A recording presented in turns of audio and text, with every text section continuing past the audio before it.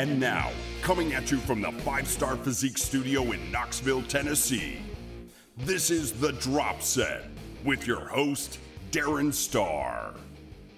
Hey guys, what is up? It has been a hot minute here, has it not? I will explain all in due time. Welcome everybody to episode number, I should probably look this up, and let me just stall for a second here while I get to a point where I can find the number. 154 is what this is. All right, it is December 9th, Monday, 7:15 in the a.m. Eastern Time here in Knoxville. Welcome. Thank you for joining me. Darren Starr is my name, and your name is unknown to me, but thank you for listening. I appreciate it. It is good to be back, kind of. This episode will probably be relatively brief. I don't have it mapped out. I don't really have an outline in place or anything like that. I know there are a couple things I want to talk about, offer a little bit of a personal update as well, and an explanation for my absence. Oh, yes, I am coming to class prepared with a note from my doctor and everything. Okay, not from my doctor. I'm fine. But the figurative note from my doctor, I have that. It's a note from myself, actually. So I have a couple things. There's one topic I want to discuss. I have a voicemail that's been hanging out for a while that I want to get to as well, so we'll go over that momentarily here. And what else has been going on? I've been a little absent. I'll explain that. And I was geographically absent from the Knoxville area over the weekend, as well as my wife and I took a quick little trip up to New York City, which was interesting. So I'll talk about that briefly.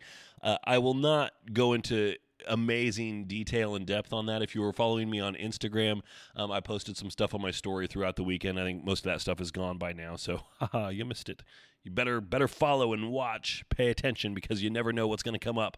I do rely on my story for a lot of stuff, and as you know, that stuff is transient. It's in, it's out, and it's gone. But what my experience there is, or my thinking on that is, if you've been to New York City, you don't really need to see or hear a giant recap of what I did, unless it was something unique. I did do a couple things that were kind of interesting.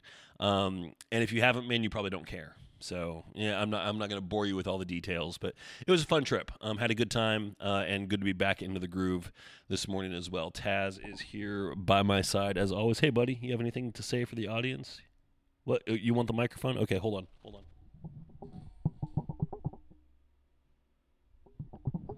He thought better of it. He was looking at me like he had something he wanted to say, but then nope. I put the mic in his face, and he's like, I wasn't serious. Okay. So, I don't even know where to start. Okay, well, let's do this. I got 4 things I know I want to go over here, so let's start with the voicemail, because that's something that doesn't require a whole lot of thought. I just click on it and I drag it in. So let's start there, see what we got. Hi, Darren. It's Rachel from Arizona. I just saw a guy in the gym tonight who put on a weight belt to do seated calf raises, and that gave me the idea. It would be great if you discussed weight belts, kind of what their purpose is, what the advantages and disadvantages of using them are, and what exercises a lifter might find an advantage to using a weight belt, and when it's really just going to be for show. Thanks. I love the podcast. Yes, good. Thanks, Rachel. Appreciate it. So, yeah, basically, weight belts exist specifically for the seated calf raise machine. Little known fact, that is why they were conceived. So there you go. You learn something new every day, right? No, I mean, clearly, I don't know what's going on here. I mean, you see a lot of people in the gym who will wear belts for apparently no reason at all other than the fact that they want to wear them. They think it's a fashion statement. They think it makes them look hardcore. They think it's cool. They say, oh, well, this belt makes it difficult to breathe, so therefore everything is harder, and if it's harder, it must be better. That's what she said. Oh man, we're in rare form today. This is gonna be a long day for y'all. I have a feeling here. So yeah, I don't know. I mean, I know why belts exist. I can't get into everyone's head and figure out why people do the shit that they do. It's beyond me. I don't know. I got a whole lot of nothing for you on that. So basically, a belt exists as a breath control cueing device, and that is it. So when you cinch that sucker up in the right spot, it forces you to, engage your diaphragm and block out your core. That is what a weight belt does. It doesn't do anything else other than encourages you to maintain proper breath control and support throughout your midsection from that breath control. That's it. It doesn't do anything for your back. Nothing. I mean, it is a passive device. It is a device that encourages you to do something that you can do without it, but it's a cueing device. That's it. So the problem then is somebody puts on a belt and then they go and they squat or deadlift more weight than they think than they could without it, which is a bad idea. It doesn't provide support. It cues you to provide additional support for yourself, and and for that reason, it can be exceptionally useful in the right circumstances. Where it becomes bad is if you use it as a crutch, where you're using it as a kind of a security blanket. Well, I can't get this lift unless I do this. And, I'm thinking of a couple of people that I work with who use it in a way that's kind of tangential to that is more appropriate, where I can get this weight, but I feel like I can get a little bit easier with the belt on. I'm like, that's great. There's nothing wrong with that because you're using that belt to tighten up your internal cueing support mechanisms, and therefore, boom. Yeah, so you're just using it to improve your form through better breath control, through better diaphragm support, through better core stability. So that's all fine. But if you're like, man, I haven't done this weight before, let me go get my belt. Let me put my belt on, and you think it's going to be like, your Batman, your bat suit, your utility belt or whatever, and suddenly you're going to be able to do shit with that that you couldn't without.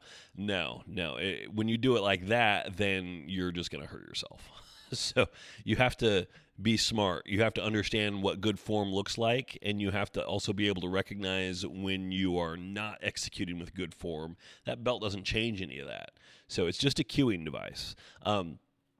Now, the other thing is, a lot of people use it as kind of like a low-cost waist trainer, I think, which if you've heard me talk about waist trainers on here before, I will spare you having to go back through the archives, but basically just say waist trainers are fucking stupid.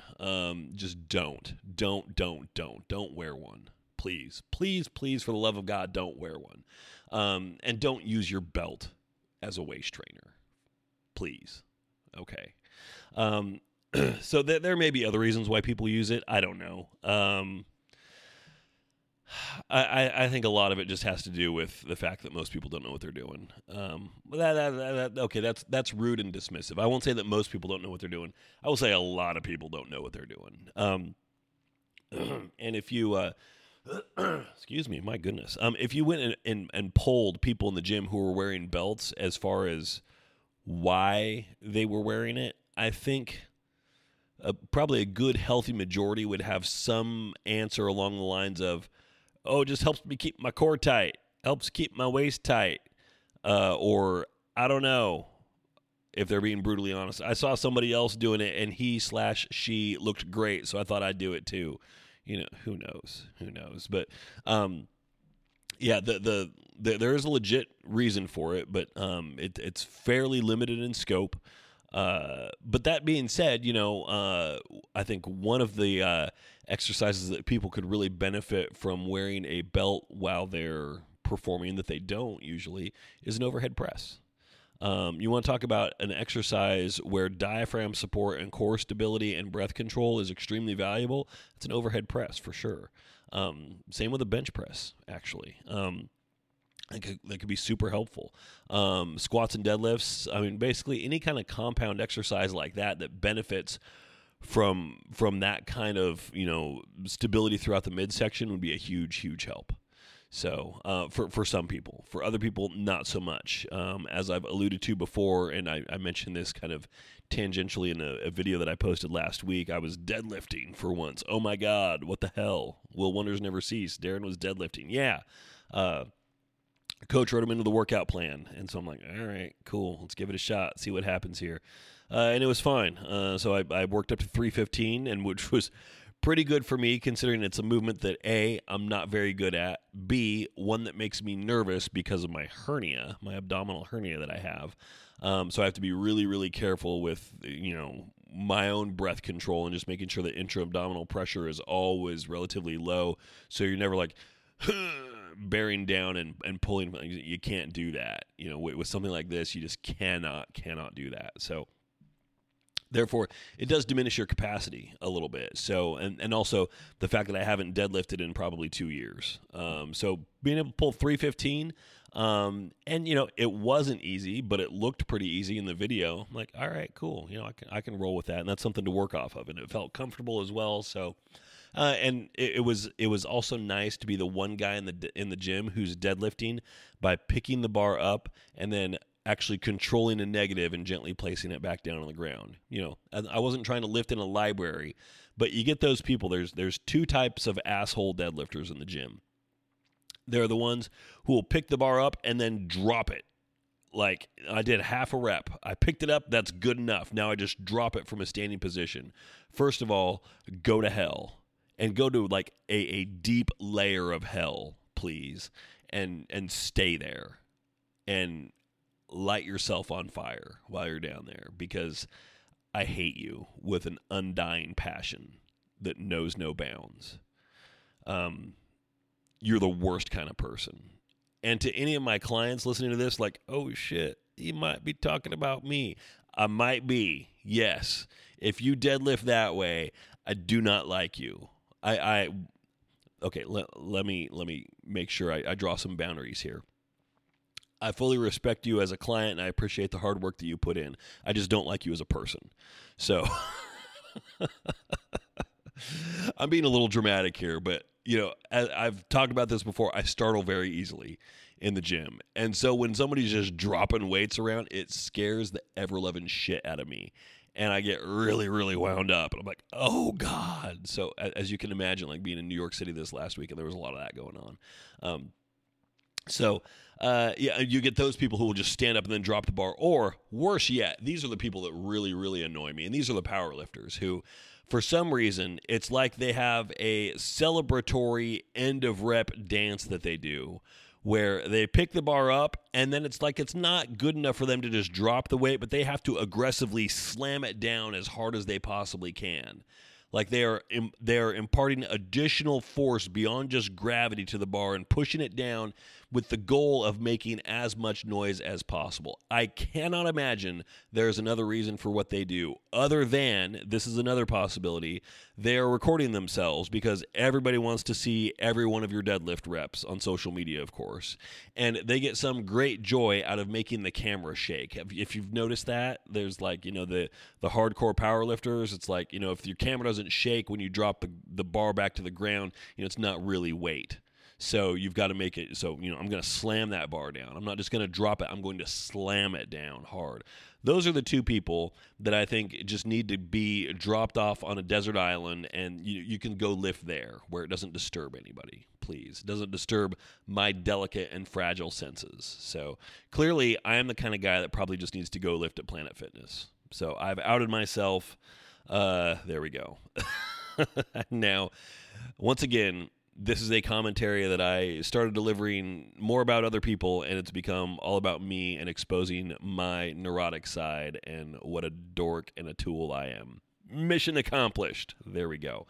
So, anyway, Rachel, good question on that. Yeah, it's a cueing device, and stop wearing one all the time. You really don't need to. So, okay, the one thing that I wanted to talk about here, I probably should make a list before I forget about all this shit that I want to talk about. Well, this is the other thing that's relevant, and then we'll get to some personal stuff after this as well. So there's a lot of buzz going around about this Peloton ad that people have seen, and if I was a little bit more savvy, I would have audio of it that I could drop in here so that you could hear it. But the gist of it is this husband gives his, wife, girlfriend, life partner, or whatever, a Peloton bike. And if you aren't familiar with the Peloton bike, which you probably are, but allow somebody who has never seen or used one to describe it for you.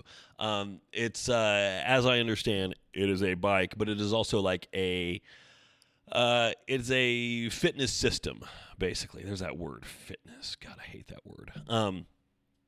Where it has a screen built into it, and so through that screen, you can access on-demand classes, or you can actually participate in live classes as well. They have additional, there's a whole system built around it, which I think they have mobile apps as well that include like strength workouts and stretching routines, etc. So you can do it on the go if you don't have your bike, or I think they also have treadmills as well. So anyway, the idea is it's a support community that's built into this.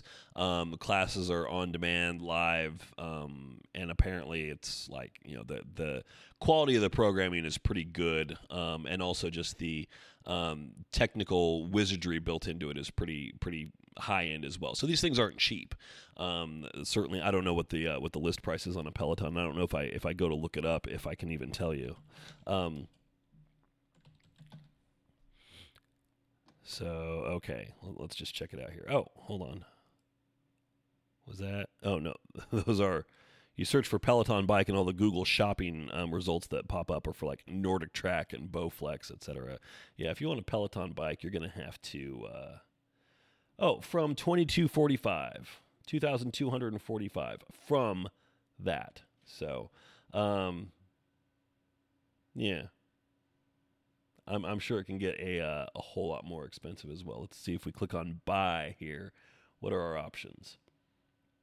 The basics package is $22.45. The essentials package, which includes some shoes and it looks like some pink dumbbells, or you can get it with a foam roller. Oh, 2 pairs of shoes with the family package. Okay, great.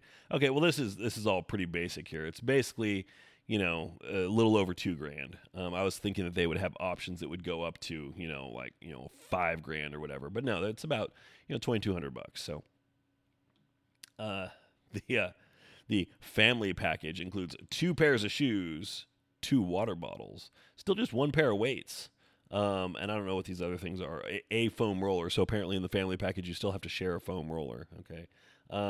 2 pairs of headphones and 2 heart rate monitors. Oh, it's not a foam roller. It's a bike mat, but it's all rolled up so it looks like a foam roller. Okay. Well, yeah, I guess it's fine to share a bike mat. If you've only got 1 bike, I guess that's fair. Okay. So anyway, you know, it's fairly high end bike. You know, the the elliptical that I bought, a couple years back for here was like, you know, I bought that new from Amazon. It's like $700 or something like that. So this is definitely a little higher end. So the buzz behind this ad is this husband gives this, or man gives this woman, I don't know what their relationship is or if it's even stated, a bike, and she's like very apprehensive about it at first, and then she grows to love it. She documents her journey using it throughout the course of a year, and then she shares him the video documenting her journey with the tagline of something like, you know, a year ago I had no idea how much this would change me, or something like that. And they share some cheesy grin, and there you go, you know, give the gift of health or whatever. So the outcry over this ad has been ridiculous. I mean, just almost universal. Just condemning it. So you come down on one side or the other, either completely against it or totally for it, because of course it's 2019 and you are not allowed in our society to have a nuanced opinion on anything. You've got to ride one extreme or the other. God forbid you exist in the gray area and, you know, show that you have some independent thought and some critical analysis that you can apply yourself, and come down kind of in the middle of the road on something, which is where I come down on this, of course. Watching the ad, I really get I get what they're going for with it, and I think it's a cool message. You know, give your partner this. I mean, it's kind of like, you know, what was it? They say it's kind of akin to giving your wife a vacuum, or, you know, a set of pots and pans or something like that. The idea being that this is overly patriarchal, and that this man is, you know, subjugating his wife or girlfriend. I think for sake of argument, I'm just going to say wife. And sending the message like, you need to get in better shape. Here's a bike. Get to it. Which I can understand how somebody might think that, but that's not the vibe that I got from it at all. The thing that I think was kind of weird is that her apprehension at it initially, I think, is a really, really huge miscalculation on the part of the people who created the ad. Because that, more than anything else, is what helps foster this narrative that this is this is sexist and misogynistic. Which I think that's taking it a bit extreme, even if you buy into. I mean, I think at worst, I think it was a miscalculation. I think the message that they're trying to get across is very clear, and they just did it in kind of a clumsy way. But her apprehension is what really, really feeds that clumsy narrative. It's like, okay, she clearly didn't want this or ask for it, but this guy felt the need to spend over $2,000 on a bike when she had expressed no desire in it whatsoever. It's like, that's probably a bad idea, and that's where the message is definitely coming from. But then also the other thing that I felt was a big misfire, just because I am a huge fan of when I'm watching things on TV, be they TV shows, movies, commercials, whatever. I'm a big fan of things that make sense and that mirror real life. And what I don't get is the narrative structure of this commercial where she is like documenting things on her phone and recording videos and giving, selfie monologues, etc. And then for some reason, she has waited for a year to stitch these together, edit them together into a video, which then she presents back to her husband, and they watch on TV. Like what? That's a gift to him. Like saying thank you is a gift to him after a year or something. I don't understand that. That is not something that people do, I don't think. So, and it looks really awkward and clumsy in the commercial and on the ad. And somebody said something like, there was somebody as part of the ridiculous Twitter mob said something along the lines of, I've seen hostage videos that look more comfortable than this. That's the scene that kind of makes me agree, like, yeah, I see part of that here. By the same token, I do have some words of advice for every single member of the Twitter mob that has grown up against this advertisement. And that is, please, for the love of God, get the fuck over yourselves already. Come on. Just because you can have an opinion and share it online does not mean that anybody gives a shit what it is. And just stop with the outrage already. There is plenty of stuff in this world that you can get outraged over without worrying about a fucking Peloton ad. Okay? It's not that bad. It's not that good. It's not going to win any kind of, advertising Emmy award or anything like that. I think that's kind of what they were shooting for. They're like, oh, this is going to be no, it's cheesy, super cheesy at best. It does reek a little bit of sexism at worst. But part of it, I think, is, I'm pretty well plugged into this industry, and also the, being a bodybuilding coach where you get, there's a lot of sex that goes on in this industry. And I don't mean like intercourse, but I mean like, a lot of sex appeal and people marketing themselves based on that, et cetera. And you get a lot of insight into the dynamics between men and women on that level as well. So for better or worse, I would argue for worse, but there's I feel like I'm fairly in tune with this, and while I'm not a marketing expert by any stretch of the imagination, I feel like if you give me a sheet of paper, a pack of crayons, in 2 minutes, I can script out and storyboard a better commercial for Peloton than this. I think that their biggest mistake is that it's just tone deaf and poorly done and executed. Even if we're not worrying about themes of sexism and male-dominated marriage or anything like that. It's awkward and clumsy, and stupid and hokey. But at the same time, I think with the right person, it does send the right message, and big picture, it gives the right idea. It's just poorly executed. So, but yeah. Stop, whatever kind of your boxers, your briefs, your panties. We're not going to play favorites here with gender or anything like that. Whatever your undergarments are, don't get them in a bunch over this. It ain't worth it. You want to find something to get upset about, look at, just do some research on what's going on in Africa or what's going on between China and Hong Kong, anything like that. I mean, there's all kinds of stuff that are worthy of your outrage. This is not it. This is not it, which does not mean that we have to ignore all transgressions just because they are not the worst thing that's happening in the world right now. This is really benign, though. And if there was some kind of, I don't know, if there was an intent behind this that was in line with what people are seeing from it, I would say that, like, okay, yeah, that's worth it. There's no intent like that here. They're trying to sell a product, and they just did it in a way that is kind of dumb and tone deaf. Big deal. So don't buy it. That's how you hit them. That you don't need to, summon the Twitter army against these people. It's not worthy of it. So anyway, that's that. So, okay, that's some heavy lifting. Wow, that's hardcore stuff. So let's get down to what's been going on with me. So first of all, explaining my absence here. So, and then just a couple quick little changes that I've been dealing with here. Basically, what it comes down to is this. I have done a really good job lately of spreading myself too thin. And one thing that will never change is, business has been booming lately, which is great. It's a good problem to have. I have a short wait list for clients now, which is awesome. I've always wanted that. I talked about that before.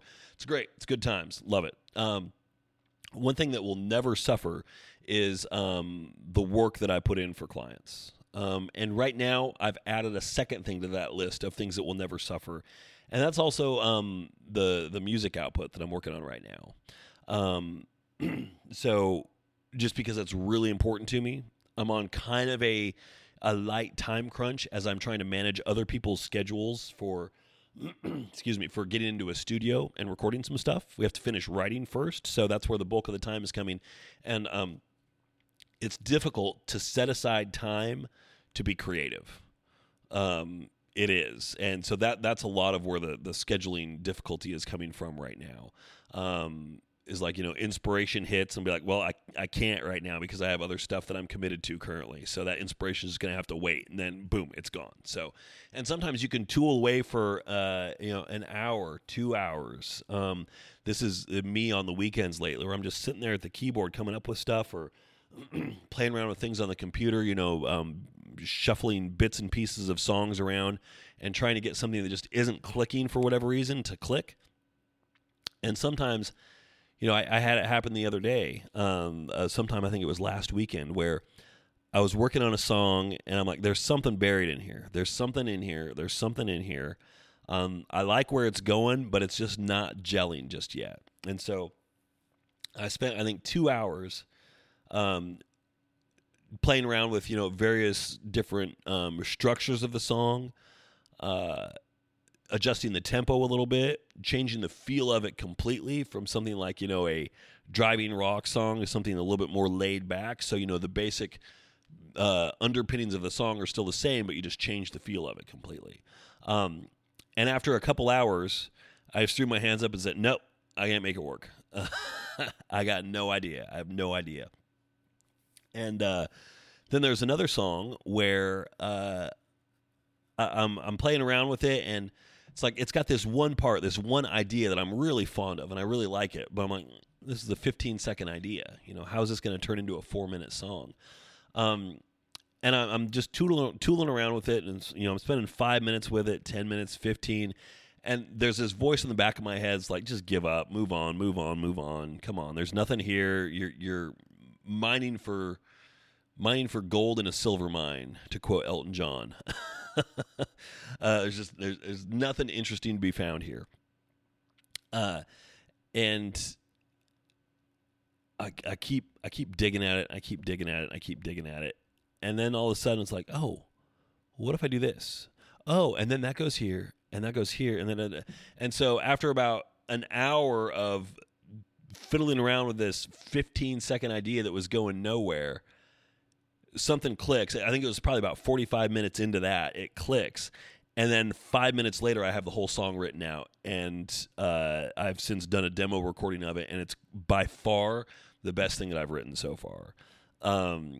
I'm like beyond excited about that. I'm like, wow, okay. So you just never know. The point being, so you just have to invest the time into it, and you have to be willing to invest time into dead end ideas that don't go anywhere, because some of those, they do end up going somewhere. You just never really know. So anyway, that's something where that process is not going to go on indefinitely, but for a while, yeah, I've got to do that too. So work with clients is never going to suffer. That right now can't suffer, which means that the rest of what I'm trying to do here is suffering a little bit.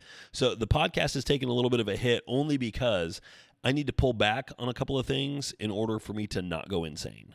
Even my workouts, I alluded to this in an Instagram post that I made last week. I think it was on Thursday.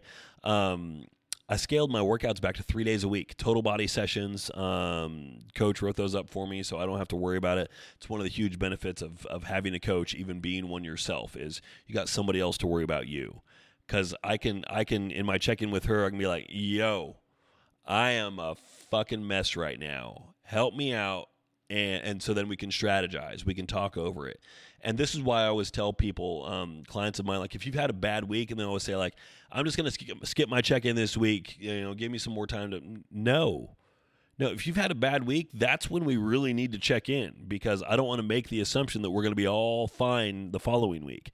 I think that's a dangerous assumption to make, because if you have 2 bad weeks in a row, now you're on the road to Checkoutville. And that don't fly. So no, confront the problems, face them head on, look at them. It's kind of ugly. It's not a lot of fun, but that's how you fix them. So the strategy for me was, she said, this is good. So, your workload is keeping you busy, which is great. Your music is helping keep you sane, because really it's one of the things that I use to unwind. And so she's very understanding of that. And she's like, yeah, I can't have you, devoid of any kind of enjoyment or any kind of stress relief. That's not going to be good. So what we decided upon was, okay, let's get through this album recording time, which is, December, and then probably much of January as well. And during that time, if we're just kind of maintaining, okay. And it's that idea is anathema to me. I mean, I'd much prefer to be either growing or cutting. It's always been a very binary thing for me personally. And I've always encouraged that with my clients as well. Like, if you're maintaining, you don't really need a coach to help you maintain. And I always just feel like, if somebody's investing in me to help them get to where they want to go, we should be moving one direction or the other, right? And now I'm coming to see, like, actually, no, there is value in maintaining, but not for a long stretch. But through, for 2 months, if I can maintain through 2 months, great. And having her on my side to help keep things in check, and, kind of holding me accountable to keep my macros in check during this time where it's, a little bit lower intensity. And also, it's 3 workout sessions. And what she's kind of driven home to me, of course I know this, but it's always good to hear it again from another source, because I don't want to apply my coaching expectations to myself. I want to apply her expectations to me. That's the idea. Even as a coach and someone who knows a lot about this stuff, I pride myself on, at the same time, being very coachable, which is why it's frustrating for me when I get somebody who is fairly inexperienced at this, but they think that they know the way to go. They're like, no, I don't really want to work out like that. I'm like, well, why do you hire, if you know what you do and don't want to do, then why are you hiring a coach? It's my job to kind of get you out of your comfort zone. And so I let her worry about me. And so her theory here is, 3 sessions a week. They're not going to be super high volume. I don't want you in there for 2 hours, an hour in and out, but I want you to, set that place on fire and use the fact that you're only working out 3 days a week. Our expectations of your time investment into this part of the program right now is lower. You can spend less time on this, but minute per minute, I want things to be a little bit more intense. I'm like, all right, I think that works. And last week, it worked really well. So I did a total body session on Monday, one on Wednesday, and then one on Thursday, which was a challenging day because that was my last day here before my trip. So I was cramming in 2 days worth of work, my Thursday and my Friday client check-ins, plus all the last minute catch-up stuff. And squeezing in a workout on that day. It was a challenging day, but I got it done. And it was also difficult because I just worked out on Wednesday. So those deadlifts were from Thursday.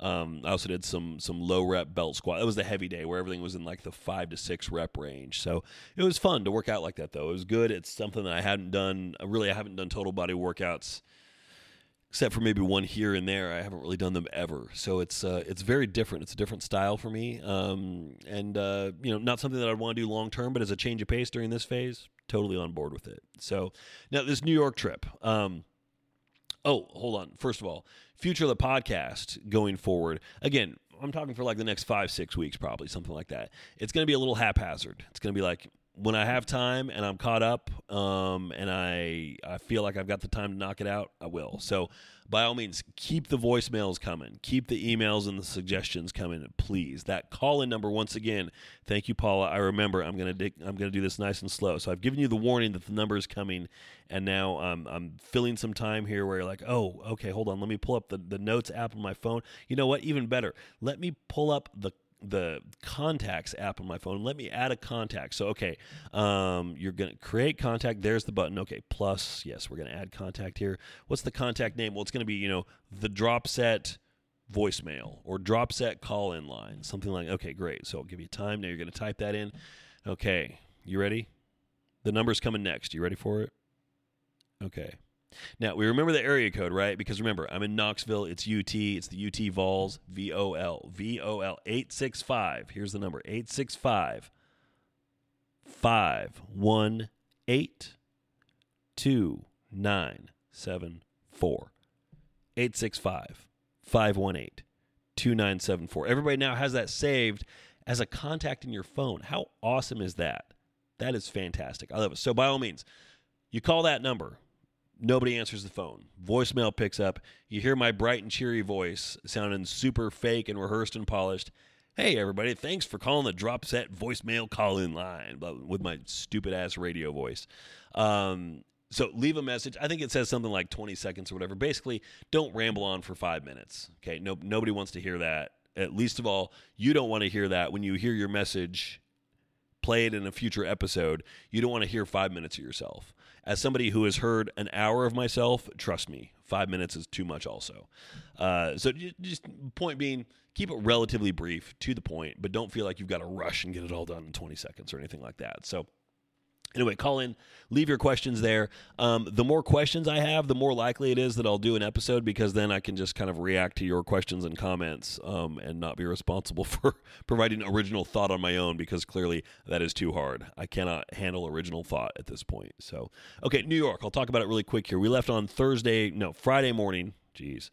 Had Friday to kind of piddle around town and had an event Friday night. Saturday, we piddled around a little bit. We saw a matinee show at 2:00 and then had a dinner and a tour. And then Sunday we had breakfast and went to the airport. So it was that kind of a trip. It was like super, super whirlwind. What we went there for. So Friday we got there, we walked around. What did we do? Oh, we went down to Freedom Tower, the World Trade Center Memorial Site, Battery Park, that area. We had lunch at a place called France's Tavern, which is ancient, super cool place. Enjoyed that. What else? Oh, we rode the Sea Glass Carousel, which was fun, which was one of the least crowded places we found the entire time we were there, which was great. And then we went back and went for dinner and an evening show at Feinstein's 54 Below, which is below Studio 54, as you might guess, on 54th Street. We spent pretty much the whole time in Midtown, except for that one little jaunt we took down south. And so the goal there, so we had dinner. We sprung for, this is the whole point of the trip. We got expensive tickets. We got our hotel room. We got the plane tickets. We sprung for the fancy dinner because we went to go see my wife's favorite singer of all time, Linda Eder, who's she's, if any of you know her at all, it's because she was the female lead in the original Broadway run of Jekyll and Hyde. And since then, she's like, that was enough Broadway for me. Now I'm just going to, put out albums and go on tour and, that. So she is known as a Broadway singer, but really I think that's largely her primary Broadway experience. But she does a lot of Broadway songs. This was kind of a combination of some Broadway stuff, some Christmas stuff, and then a couple of her original songs as well. she is one of these people where, you hear somebody say like they can sing the phone book. Well, she can, and this this show kind of put that to the test a little bit because her song selections really left some made for some head scratching. Like, I do not need to hear somebody with a $1 billion with a B dollar voice singing "Rockin' Around the Christmas Tree." Linda Eder, come on, what is that? That being said, when she then goes and sings "Bring Him Home" from Les Mis, I mean, my God, holy crap, just otherworldly, just it absolutely phenomenal, unbelievable. So yes, she can sing the phone book 100%, and unfortunately, we kind of listened to her sing the phone book for part of it. But a good number of the songs that she did were just like, oh my God, just being 10 feet away in a tiny, tiny little place like this, where there's maybe 20 tables throughout the whole room, each of them with 2 or 4 people at them. That's the whole place. And it's her and a small band with piano. There's a drummer, upright bass player, and a woodwinds player. And just being like 10 feet away from somebody who can sing like that, holy crap, it was ridiculous. It was insane. Super cool. Super cool. So even though the song selection left a little bit to be desired, it was still phenomenal. Totally phenomenal. And then the next day we went to the Museum of Modern Art, which was cool. I'd never been there. I'd never been to New York, so of course I'd never been there.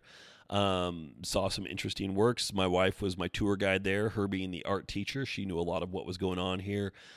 She knew what was there, what we had to go see. So we actually made a fairly quick trip of that. Saw the highlights, saw a few other things that were interesting that were new to both of us. That was cool. And then it was kind of funny. So we went, I was all about the food. I'm like, I need some quintessential New York food. So we get out of the Museum of Modern Art, and I'm like, I want a pretzel. I want a street pretzel. Cool. Pay $5 for a street pretzel. All right. And we eat that on our way to 99-cent pizza. Get some of that. And was it special? No, not at all. But was it cool? Yeah, for sure. So lots of stereotypical New York experiences like that. And then we went and saw a matinee of a play called Betrayal, which is a straight play, meaning not a musical. And super, super cool. So this is a play that goes back to the 70s. And this most recent version, it's a 3-person show. I mean, realistically there are 5, but one of the characters was a waiter that appeared briefly in one scene, and then there was a little girl who appeared, and she might have been like, I don't know, 3 or 4 years old, something like that.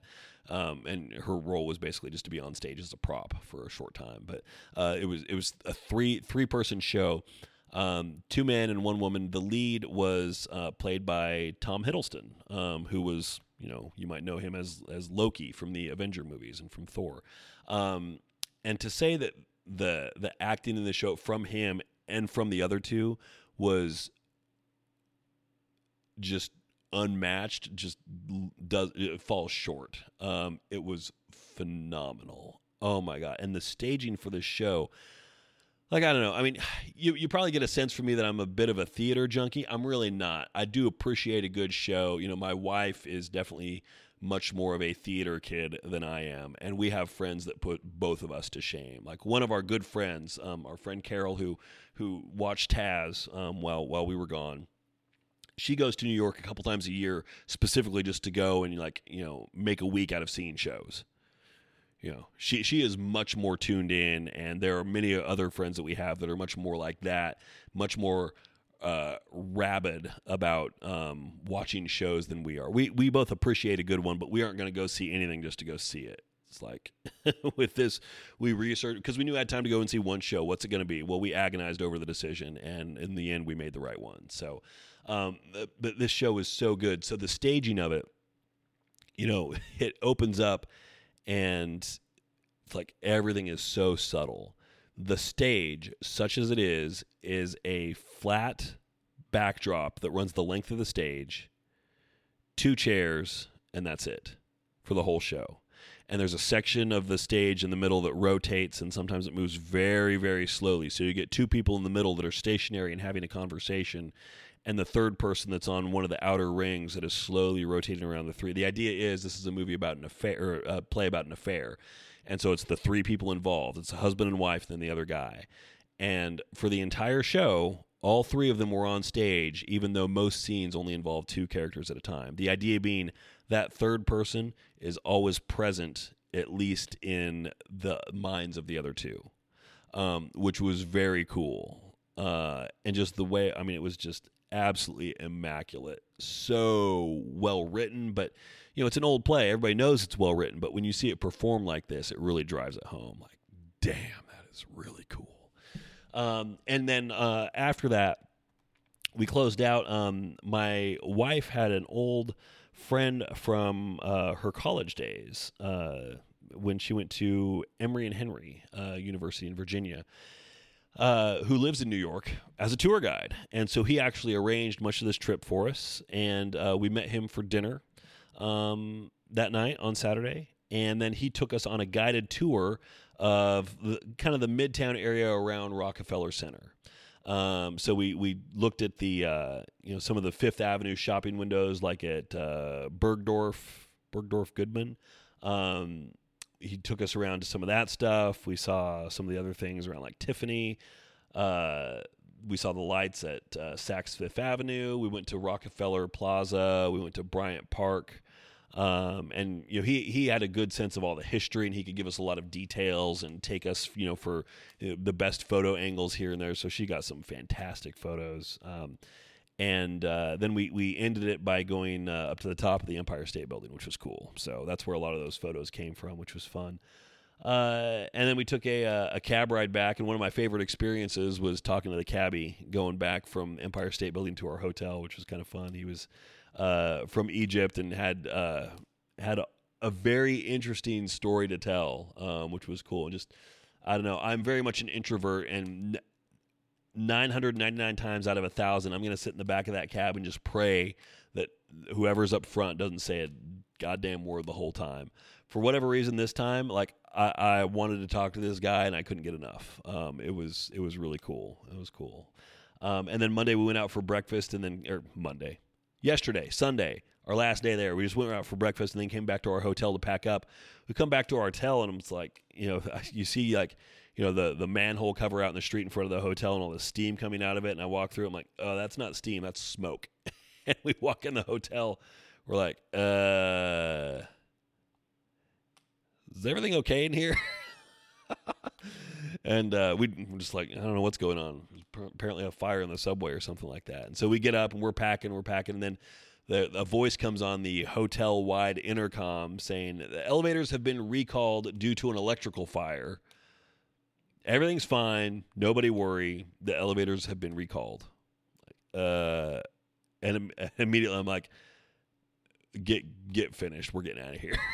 And so we were staying on the, of course, 23rd floor. I'm like, give me your bag. And so then it becomes an endurance test. Like, farmer's carry, here we go. 23 flights of stairs. Let's go. In my heavy-ass coats, plural, because, it was 35 degrees the whole time we were there. That was the hardest part of the trip for sure. I did it without stopping. 23 flights, her bag and mine, all the way down. And it's those staircases where it's like you go down 8 steps and then you turn 180 degrees, go down another 8 steps, and it's like that, 46 times basically to get down to the bottom. We get down to the bottom. The closer we get, we're smelling smoke in the building.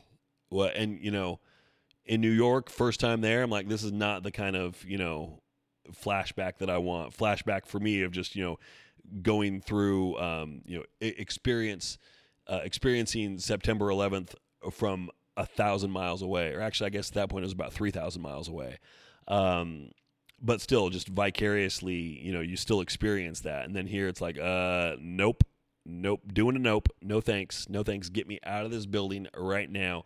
And we get down to the ground floor in the lobby, and there's firemen out there, and you get the sense like there's just a general sense of unease among everybody. Like, we're getting out of this building, bye-bye. And so we made it out, and we got to the airport, and we're off fine. So anyway, it was just a little bit of tension there at the very end, but it was a fun trip overall.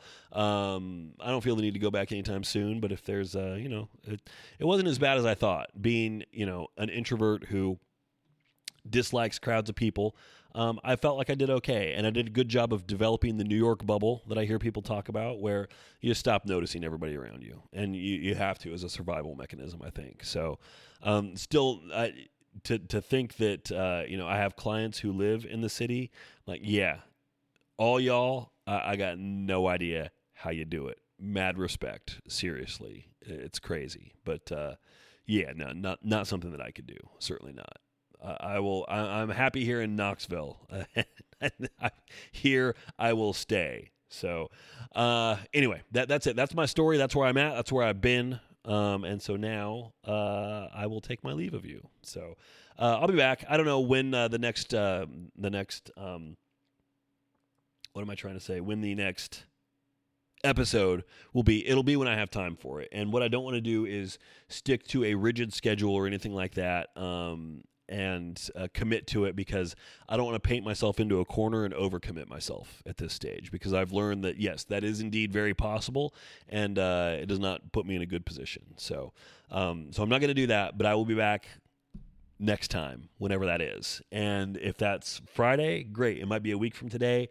It might be in 2 weeks. It's not going to be 6 weeks. Don't worry about that. I mean, we'll be here. It's just going to be a little less predictable for the foreseeable future. So when there is a new episode, I will let you know. Anyway, I appreciate you all hanging with me here, listening in as always. Questions always welcome. Feedback always welcome. I appreciate it. Knowing that people are listening to this helps keep me going. It gives me incentive to want to continue doing this. So thank you for that. I appreciate it. That's all I got. So I'll peace out and look forward to hearing all of your input, feedback, and questions. So please hang it on.